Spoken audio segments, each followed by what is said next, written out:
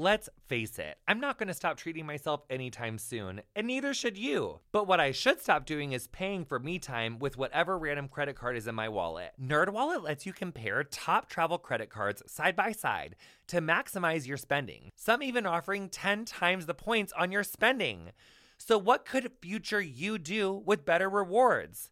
Honey, is it like a gorgeous free flight that you would have had to have paid for, but honey, you're saving that flight money? Is it a gorgeous room upgrade? Is it like a gorgeous like 2-bedroom suite instead of a 1-bedroom suite? So your like in-laws or like your friend could stay over there in that room so you don't have to like hear them doing whatever with what they're doing in your guys' room?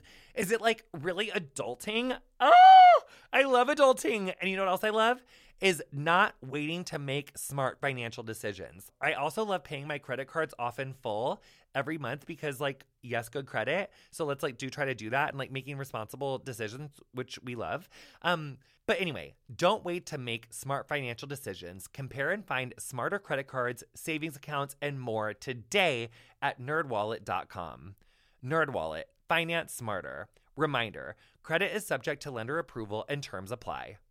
Darling, I was on a vacation recently and stayed at an Airbnb, and then I realized that while I was away, my empty house could be making money, honey.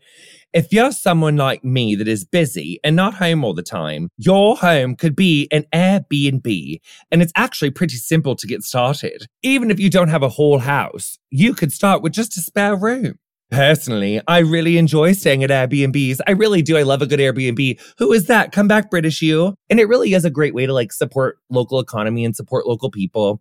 So Airbnb is fabulous. And I know I was doing my British voice earlier, but we love Airbnb. So think about what you could do with some extra cash, whether you're looking to treat yourself to something nice, like a shopping spree or a spa day, or start a whole side hustle. Airbnb can help you be that person. Your home might be worth more than you think. Find out how much at airbnb.com/host.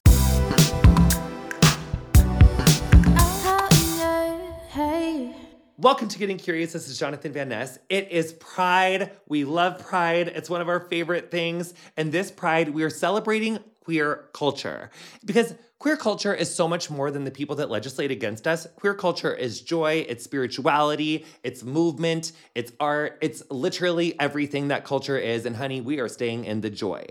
For our latest installment, we're exploring gender, sex, and sexuality through the world of Haitian Vodou. Yes, queen. Eziaku Nwokocha is an assistant professor at the University of Miami. She is a leading scholar of Africana religions with expertise in the ethnographic study of Vodou in Haiti and the Haitian diaspora. Her new book, Vodou in Vogue, Fashioning Black Divinities in Haiti and the United States, is published by the University of North Carolina Press. Can I just say, Eziaku, that literally gave me the chills. Like, that gave me the chills. How are you today? I'm doing fabulous. And you know, once you like go down my educational background, being at Santa Barbara, Harvard, Penn, and Princeton, I was like, I did that shit. And so I feel, you know, those moments where everything is colliding together and you feel like you are where you need to be. I'm really, really excited. And I'm like, I've been about that life. And now I'm like, it's about the time that we get to see like everything come to fruition. So I'm really happy. Now, I hate to go off script this early in the podcast, but I feel that we have this relationship already. It's done. And obviously this is audio, but we can see each other on video right now. And you came to play with these hoops this morning. You are giving us brightly colored hoops, y'all. If we could ever get a selfie of you in this moment that we can post on our like Insta stories or like our Instagram so that people can see. I need people to see these. In fact, it's got to be on the feed. I don't know what I'm talking about stories. Someone punched me in the face. But these hoops, so they're giving me like red, orange, like neon yellow. Like, is there a story to these hoops? Like, what are these hoops? Well, these are like African print hoops. And you know what I need to start doing now? Figuring out who the people are and then like start name dropping them, because as a scholar of fashion studies, I actually now need to be like... I have a new appreciation for jewelry in the last like year. And your hoops are just like beautiful. So that's all we really have to go off script for at that moment. But I like that. So we set the stage a little at the beginning. And I think exploring queer culture through the lens of Haitian Vodou, I'm obsessed. zooming out a little bit for us to kind of understand what Haitian Vodou is in the first place so that we can explore anything through it. You write that comparing Haitian Vodou to non-African diasporic religions would, quote, ultimately trap discussion inside old and irrelevant binaries. Slay! Mm-hmm. To start, can you share, can you share with us some basics on Haitian Vodou on its own terms? Yeah, thank you so much for opening up the conversation. So I think that you're right, that we need to think about how we're naming this African diasporic religion that has made such a wonderful impact on not only the African diaspora, but then also the United States. We need to make sure we just name it that if it wasn't for the Haitian Revolution, part of the Louisiana Purchase and the landmass that the United States was able to grab, the United States benefited from the war. So these places have an intimate relationship, through violence, through racism, and colonialization that has a connection. So again, this is what I'm really excited to talk about. But Haitian Vodou, and again, I'm saying Vodou, Vodou, because it is a way that a number of scholars and practitioners have identified how to say the name of the religion that is closely related to Benin, and the fact that there's a separation between Vodou, Vodou, versus Voodoo, Voodoo. And I want to make sure I'm clear about this, that voodoo is still being practiced in New Orleans. And there are some Haitian people that still say voodoo instead of vaudou. So basically, is it true that like voodoo and vodou, are they like of the same like lineage, but like voodoo is just like it's like almost like a different, is it giving like Episcopal to like Episcopal to, wait, no, we're not comparing. Yeah. You caught it. But like, let's just think about like either an umbrella or an octopus. Yes, I love an octopus. Like there's a head. I love an octopus too. So it's like, and then it has many branches. And also during, back in history for the island of Hispaniola, when the Dominican Republic and Haiti were one, and then it got split, and France took over Haiti, and then Spain took over the DR. France and what we know as Louisiana, there was a lot of movement of enslaved Haitians from Haiti to New Orleans and Louisiana proper.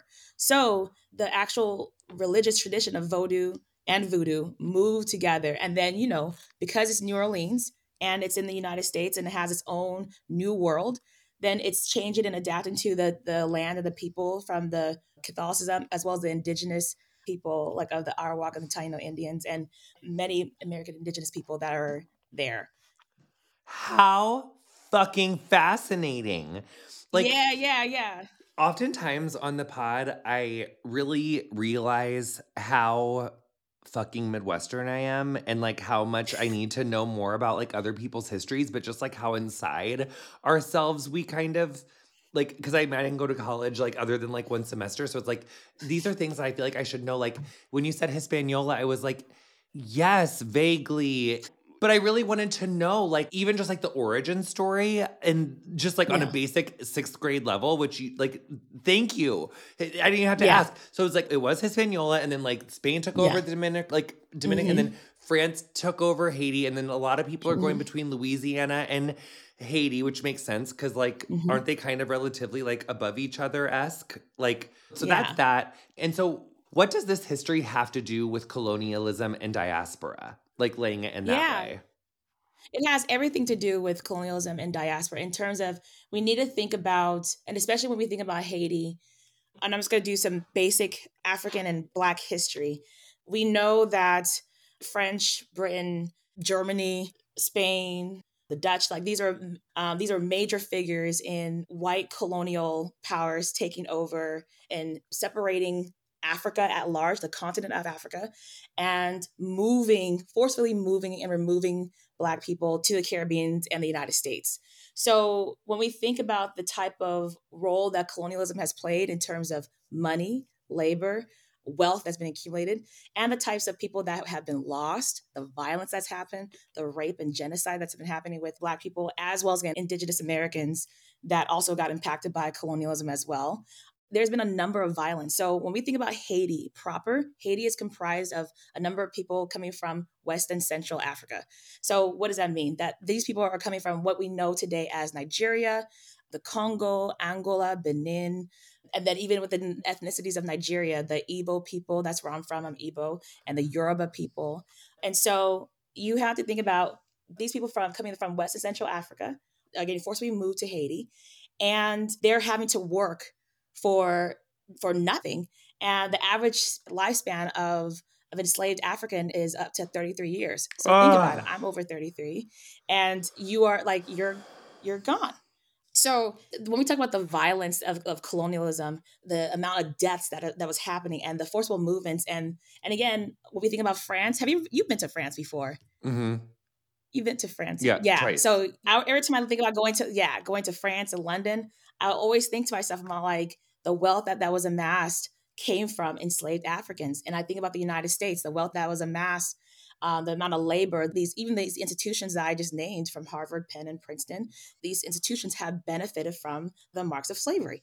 And so when we think about colonialism, the ways that Black people had to think to each other and say to each other that we need to like come together, we need to think about how we practice our own African indigenous religions, and we need to find ways to say that we are more than just what you're providing for us, and we are humans, and we should not be treated like this.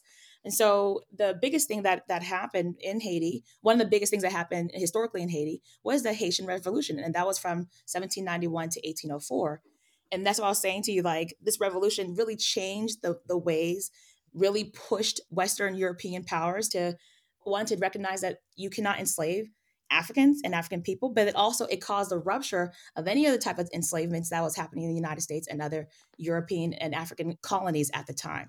And so, I don't know if you know this, that Haiti's victory over France caused such a rift that when Haiti was, moving towards its independence, a lot of the European powers around them did not recognize Haiti until they pay off their debts of the loss of land to France.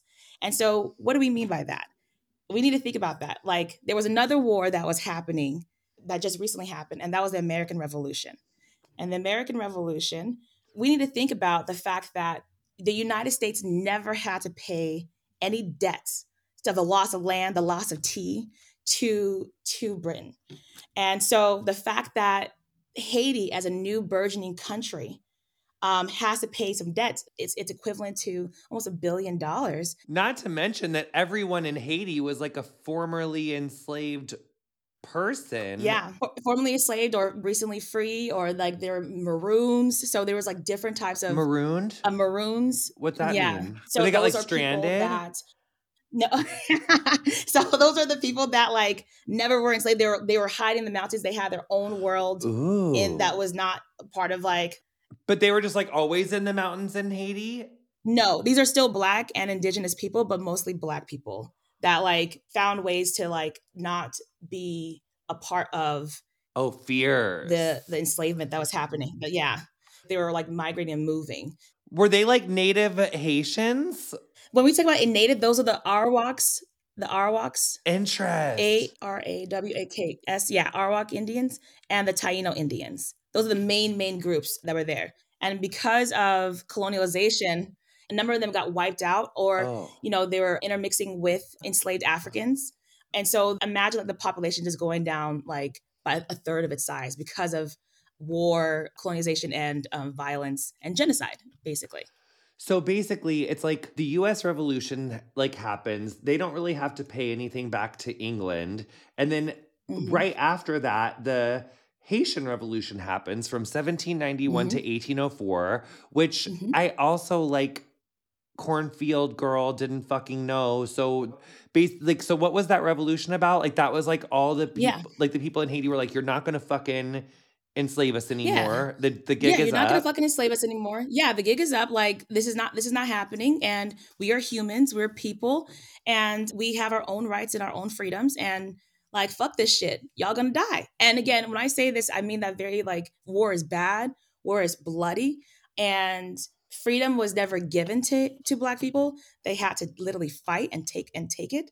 So they kick France out. They pushed a lot of French people out, but there's still some that remained. But like a lot of them were like kicked out. And that was in 1804? Yeah. But again, while they were still developing, imagine like Haiti is now like this small country.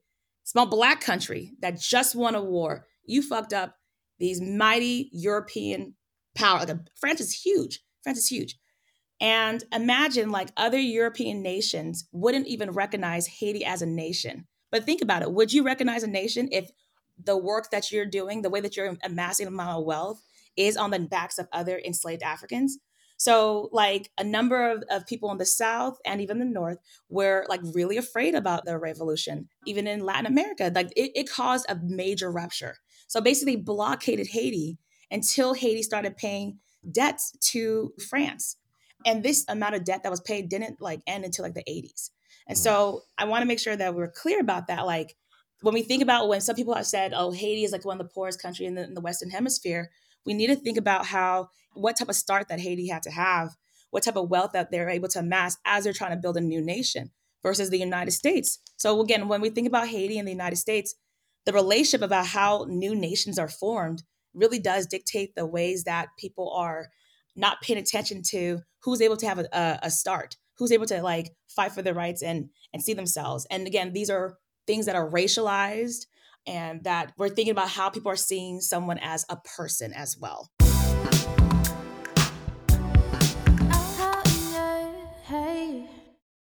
Did you know that while over 60% of Americans dream of starting their own business, less than 20% of them ever take their first step? The reason? Building a business is tough. Having built a business or two myself, I know just how difficult the whole process is. But Taylor Brands is simplifying the business journey. From launching and managing to growing your business, Taylor Brands isn't just another tool.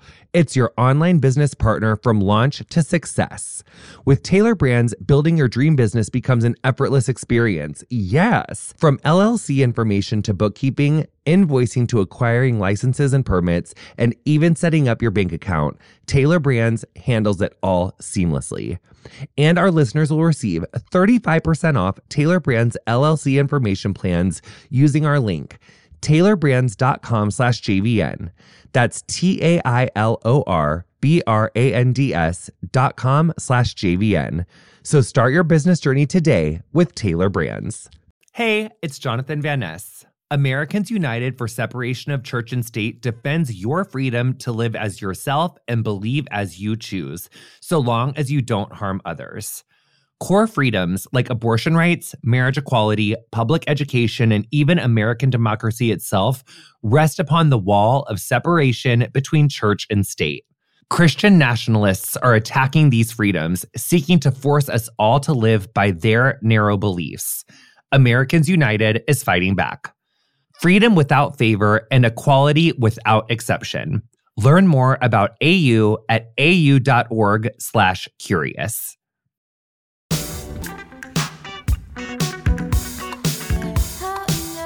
So 1804 to the 1880s or the 1980s, Haiti is making payments to France. Yeah. Holy fuck. So for 180 years, Haiti is making payments to France.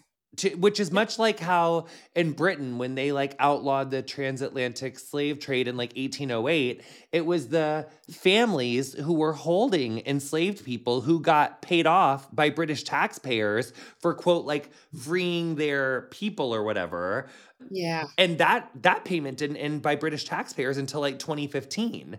And then obviously we know that in America, like formerly enslaved people in America were never given reparations. Like, so in no culture, like, were formerly enslaved people ever given a chance. And Haiti was almost like, or not almost, but like as a country, dealt with that collective injustice of the way that like the transatlantic slave trade happened, was cultivated, wealth was amassed, and then it was just like, okay, sorry, we're even Steven. It's not even Steven.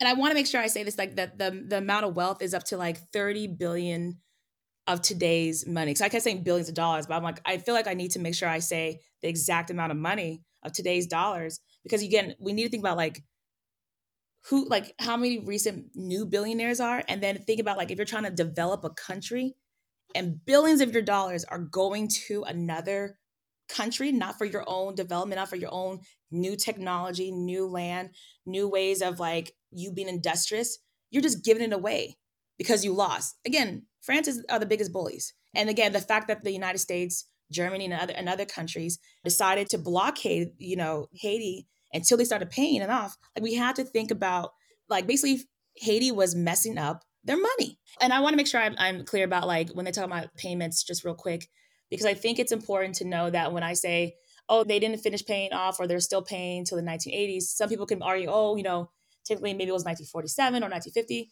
But one of my biggest arguments, and a number of Haitian scholars have said this, and Haitian people have said this today, Haiti is still paying off and still having to be the feeder of European and now Chinese power.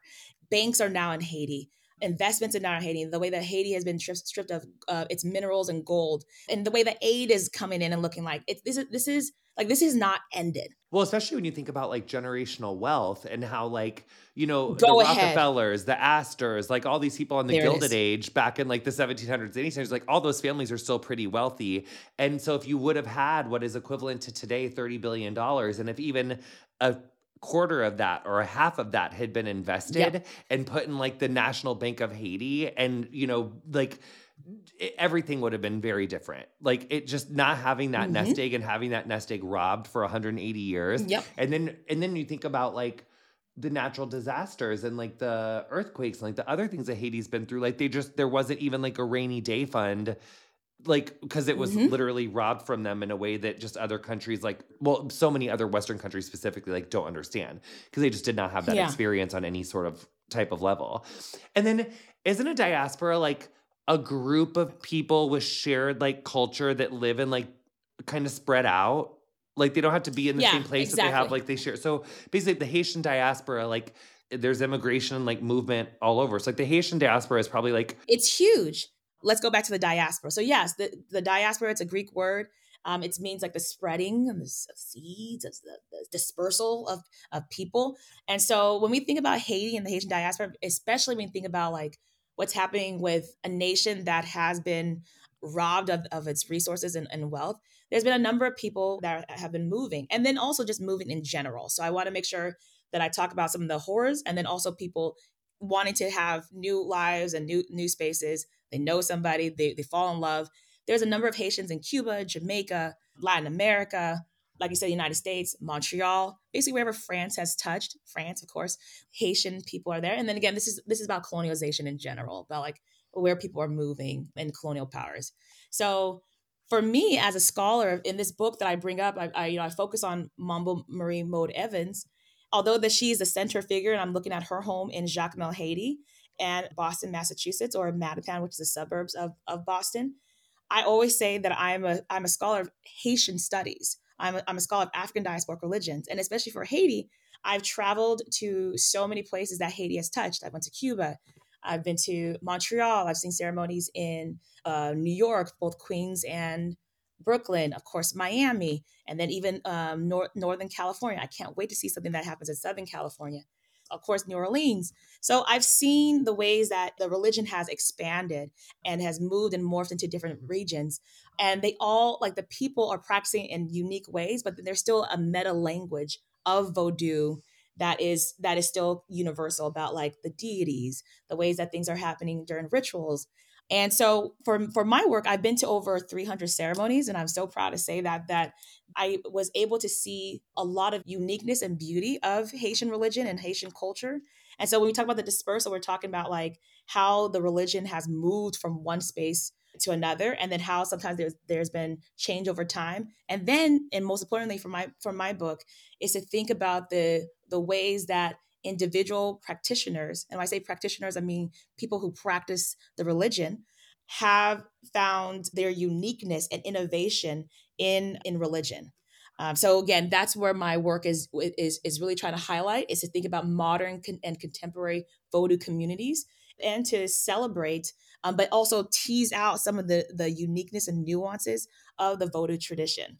Thank you for catching us up on getting us into like not even 101. It's like 8th grade level, like because we're new to it. Outside of Haiti, like where do people practice Haitian Vodou, and even just kind of setting the stage for us on like Yeah. Like I said, I've been to so many ceremonies. I've been to a number of spaces. I met so many beautiful people that have practiced Haitian Vodou.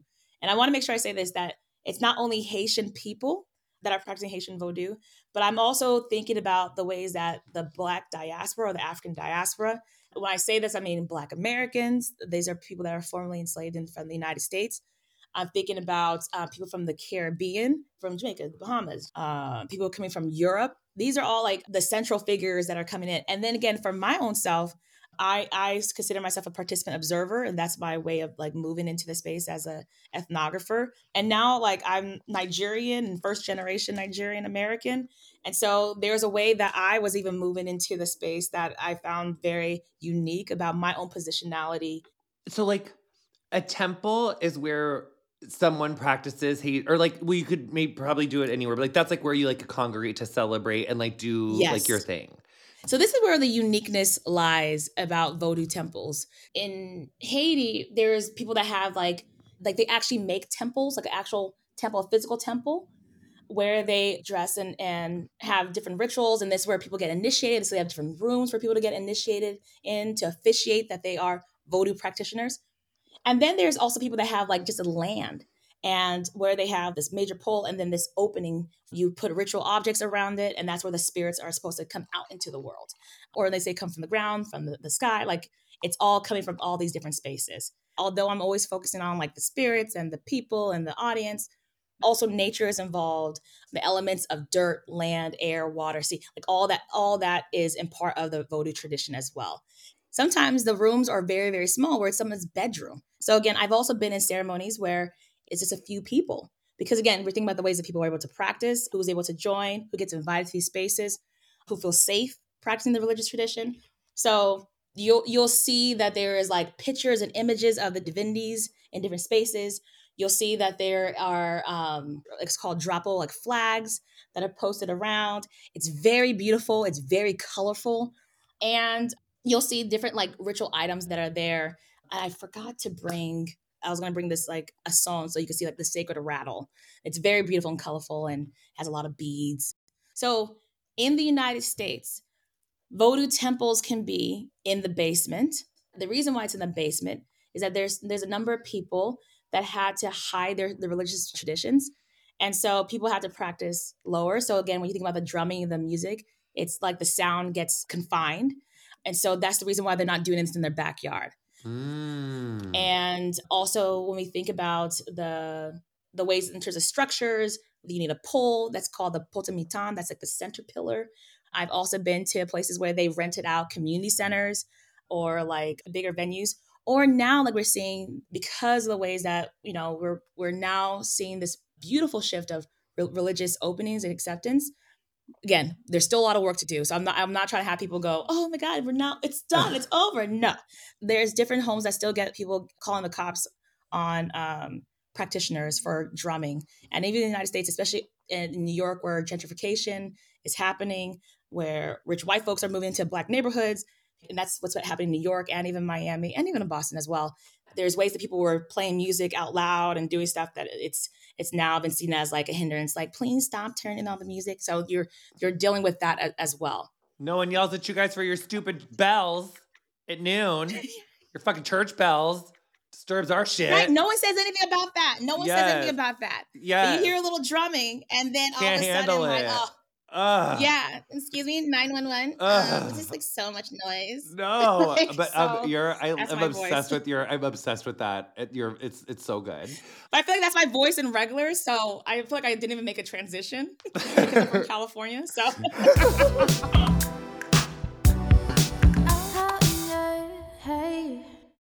In the brand new book, Dear Bi Men, author, peer counselor, and creator of the hashtag Bisexual Men Speak, J.R. Youssef offers an unapologetic guide for readers who are Black, masc, and bi. The book features cutting social analysis, personal stories, and reclaims bi plus visibility in a culture of erasure. It also offers practical feedback on how to unlearn internalized biphobia and homophobia, fight back against erasure and stigma, navigate sex, dating, partnerships, marriage, friendship, and much more. It's available now wherever books are sold. North Atlantic Books is offering listeners 25% off, plus free shipping. Purchase Dear by Men at www.northatlanticbooks.com and use code CURIOUS25 at checkout for 25% off and free shipping. U.S. mailing address required. They always say trust your gut, but one time my gut told me to bleach my eyebrows, and that was fashionable, but not widely well received. While probiotics can't help you with most of your gut decisions, it can give your gut a little bit of support. And Ritual has your back. They made a 3-in-1 supplement with clinically studied prebiotics, probiotics, and a postbiotic to support a balanced gut microbiome. Did you know daily disturbances like poor diets, stress, travel, the use of certain medications, and plenty of other factors can throw off your gut microbiome? Oh no! Enter Ritual. Their Symbiotic Plus has been a gorgeous tool. There's no more shame in your gut game. Symbiotic Plus and Ritual are here to celebrate, not hide your insides. Get 25% off your first month for a limited time at ritual.com/curious. Start Ritual or add Symbiotic Plus to your subscription today. That's ritual.com/curious for 25% off.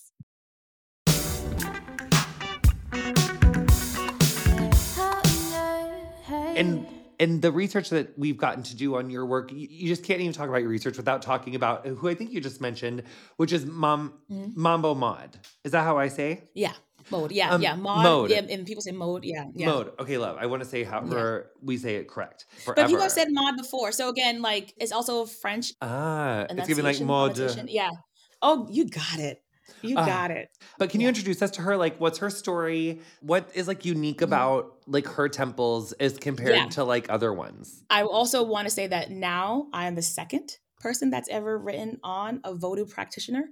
So again, when we talk about scholarship, this is very, very new. Mama Lola was written by Karen McCarthy Brown. This is written, I believe, in 1991. This was one of the first books on a Vodou practitioner and also putting on the map to think about the seriousness of Vodou religion and also African diasporic religions.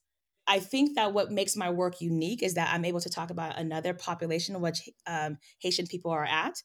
Boston is the third largest population and how they're living and how they're thriving in the United States. And then in case for Mambo Mode, she is moving in not only having a Vodou temple in Boston, but also in Jacmel, Haiti. And Jacmel is about 2 hours from Port-au-Prince, which is the capital.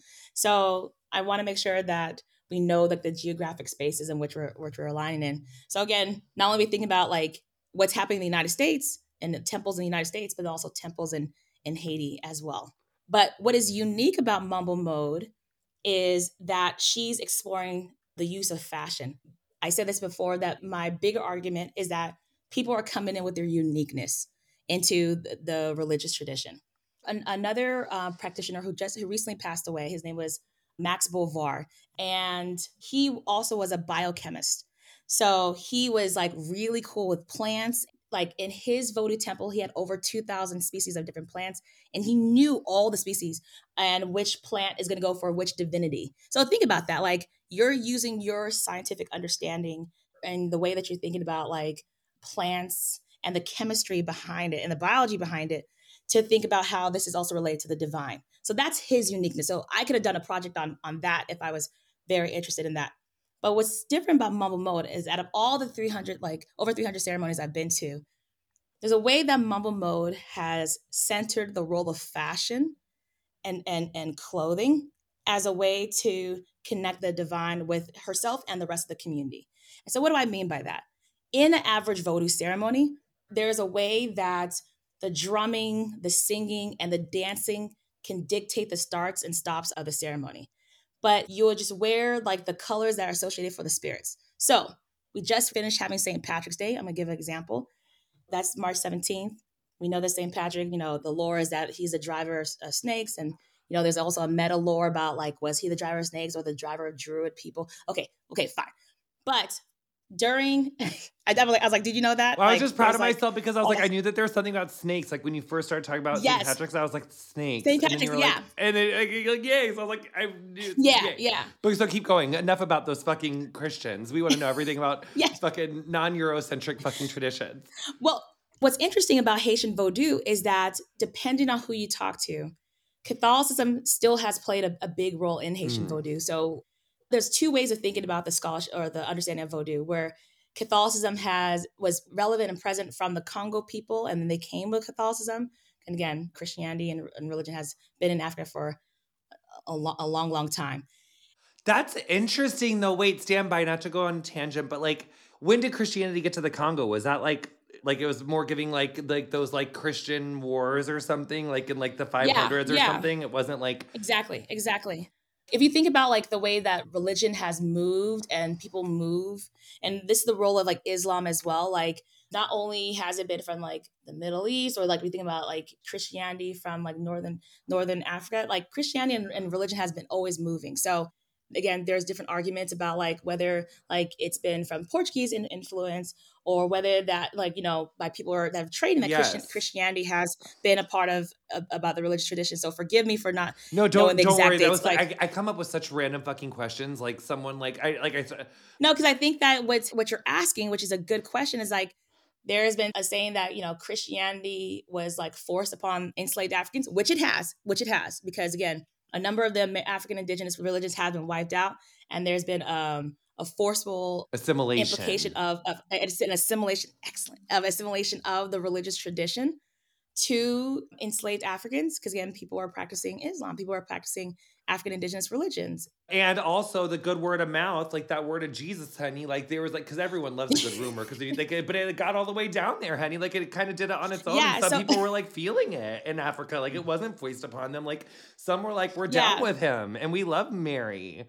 So there is that stream, but then there's also the foist upon them. Yeah, both. What we're learning too is that there is different narratives that have shaped and have impacted the religious experiences of Black folks. Yes. And so what I love about what you're asking is like just the timeline of that, and like how like when people were coming or forcibly coming to the United States, they were still carrying their religious beliefs of also African indigenous religions, of Christianity, as well as Islam. But again, because of the French, the Catholicism was still a driving factor. People were forced to hide their indigenous religious practices into Catholicism. So when I was bringing up St. Patrick, there was another spirit, this African indigenous religion that's coming from Benin. His name is Dambala, and that's like the serpent god and serpent spirit, and also the spirit of wisdom. So like there's been like not the same in terms of like what has happened, but like similar maybe images, iconic images, or like maybe what the saint has done that has had a connotation with it. And, you know, and if you go to a Catholic church, you might see some Haitian people there. You might see people that are like, oh, you know, do you think they're going to church during St. Patrick's Day for Catholicism? And they're like, no, I'm also thinking about Dambala. So the African indigenous religions as well as Catholicism is always playing hand in hand. That makes so much sense. Right. So the reason why I'm bringing that background up is because, again, I want us to think about the ways that in this time, in this modern time, that these religious practices are still happening. And again, for my work, I also talk about the ways that like the different types of cloth is also very important. So Dambala is seen as this old regal spirit. And for his case, they're giving him lace, beautiful satin. And so again, these colors of white and green that is used to attract Dambala. And like in comparison, there's another spirit. I'm just getting this for context. There's another spirit named Azaka. That is a spirit of like this farmer spirit. And he's a spirit of agriculture, of wealth and abundance through like food. And you will not give Azaka lace. He's a farmer. So what are you going to give him? Think about like, what would you give a farmer? Like giving burlap or something, like a strong sack? But yeah, he has a satchel, a makut. Yeah. So again, clothing and the types of clothing and cloth is also very important. You're giving him cotton. You're giving him like plaid. There's also another meta language with the clothing. And again, if I went to another ceremony in Brooklyn or Miami, people would come in with just wearing green and white already to honor the spirits. And the ceremony would have began and continued with just like you have the clothing, you have outfits, and then that's it. And again, like I said, the drumming, singing, and dancing would dictate the starts and stops of the ceremony. But for Mumble Mode, because she's not only a Vodou practitioner and a Vodou priestess, and again, part of her job is to think about healing and rituals, to help aid healing for like people that call on her, for the community members and clients that ask her for aid for like wealth or for healing. She's also a mental health clinician. So she's gotten her degree from Lesley University. And she is also a trained fashion designer. And she also has a degree in economics. Sometimes there's another argument about Haitian Vodou only being for poor people. And again, remember we started off talking about like the reasons why there's a number of wealth disparities with Haiti. But again, what I was trying to showcase is that many people coming from different economic backgrounds and even educational backgrounds are not only practicing Vodou, but they're thriving in Vodou. And when I say thriving, I'm meaning that there's been people that are working class and upper middle class. They're politicians, nurses, doctors, lawyers, other professors, they're janitors, they're teachers. So again, we're thinking about different types of class and world economics that the people are participating in. So for Mama Mode, she's highly educated. And as a trained fashion designer, the spirits spoke to her in a way that she can use her fashion. So remember from Max Beauvoir was using his trained biochemistry to think about plants and species to honor the spirits. But for Mama Mode, she's not going to do biochemistry. She's not a biochemist, So she's using fashion. So she's had dreams where the spirits have told her to dress better, and you're gonna look the part because you are Guo Mambo, and that's Haitian Creole for a big mambo, and you need to look good. Don't you embarrass us. And so for Mambo, she a bad bitch. She'll come in and she'll start off with one outfit. She'll wear like just white. And then after that, there will be a change in the ceremony where there's like a pause.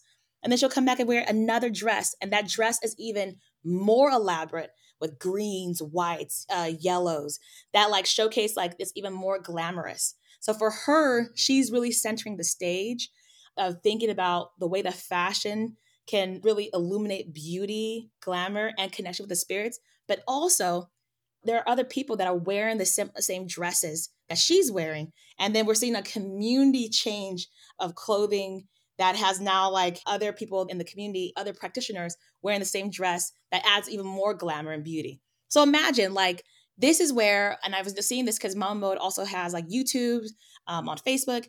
I've watched how people like, and also the audience have gotten so excited because now she's been doing this for over 20 years now, 30 years, 25 years. Yeah, almost up to 30 years now.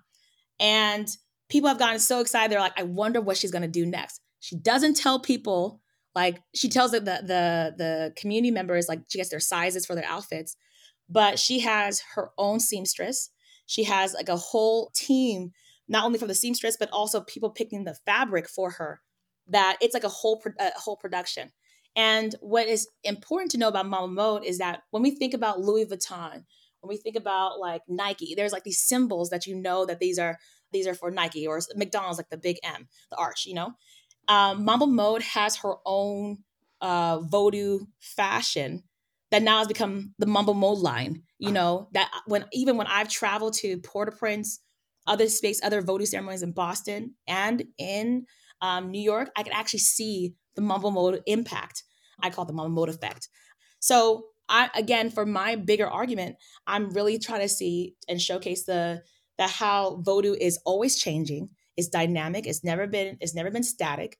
And what we can learn from African diasporic religions is how we're thinking about the ideas about what is happening with gender, like the fact that she's wearing dresses, and then sometimes she wears like pants and suits. So that's very different from the standard traditional way of practicing Vodou. And then also what types of people and gendered and racialized and sexualized people are a part of the Vodou ceremonies. So this is what my work is doing, is trying to illuminate and is trying to capture the uniqueness of the religion, but then also thinking about these bigger arguments about how people are practicing and being inspired by the spirits. You really like tore my lid off of interest, and like I knew I was like interested, but now I'm like. You've been listening to Getting Curious with me, Jonathan Van Ness. You can learn more about this week's guests and their areas of expertise in the episode description of whatever you're listening to the show on. Our theme music is Freak by Quinn. Thank you so much to her for letting us use it. If you enjoyed our show, introduce a friend, honey, and please show them how to subscribe. You can follow us on Instagram at CuriousWithJBN. Our editor is Andrew Carson. Getting Curious is produced by me, Erica Ghetto, and Chris McClure, with production support from Emily Bossack and Julie Carrillo.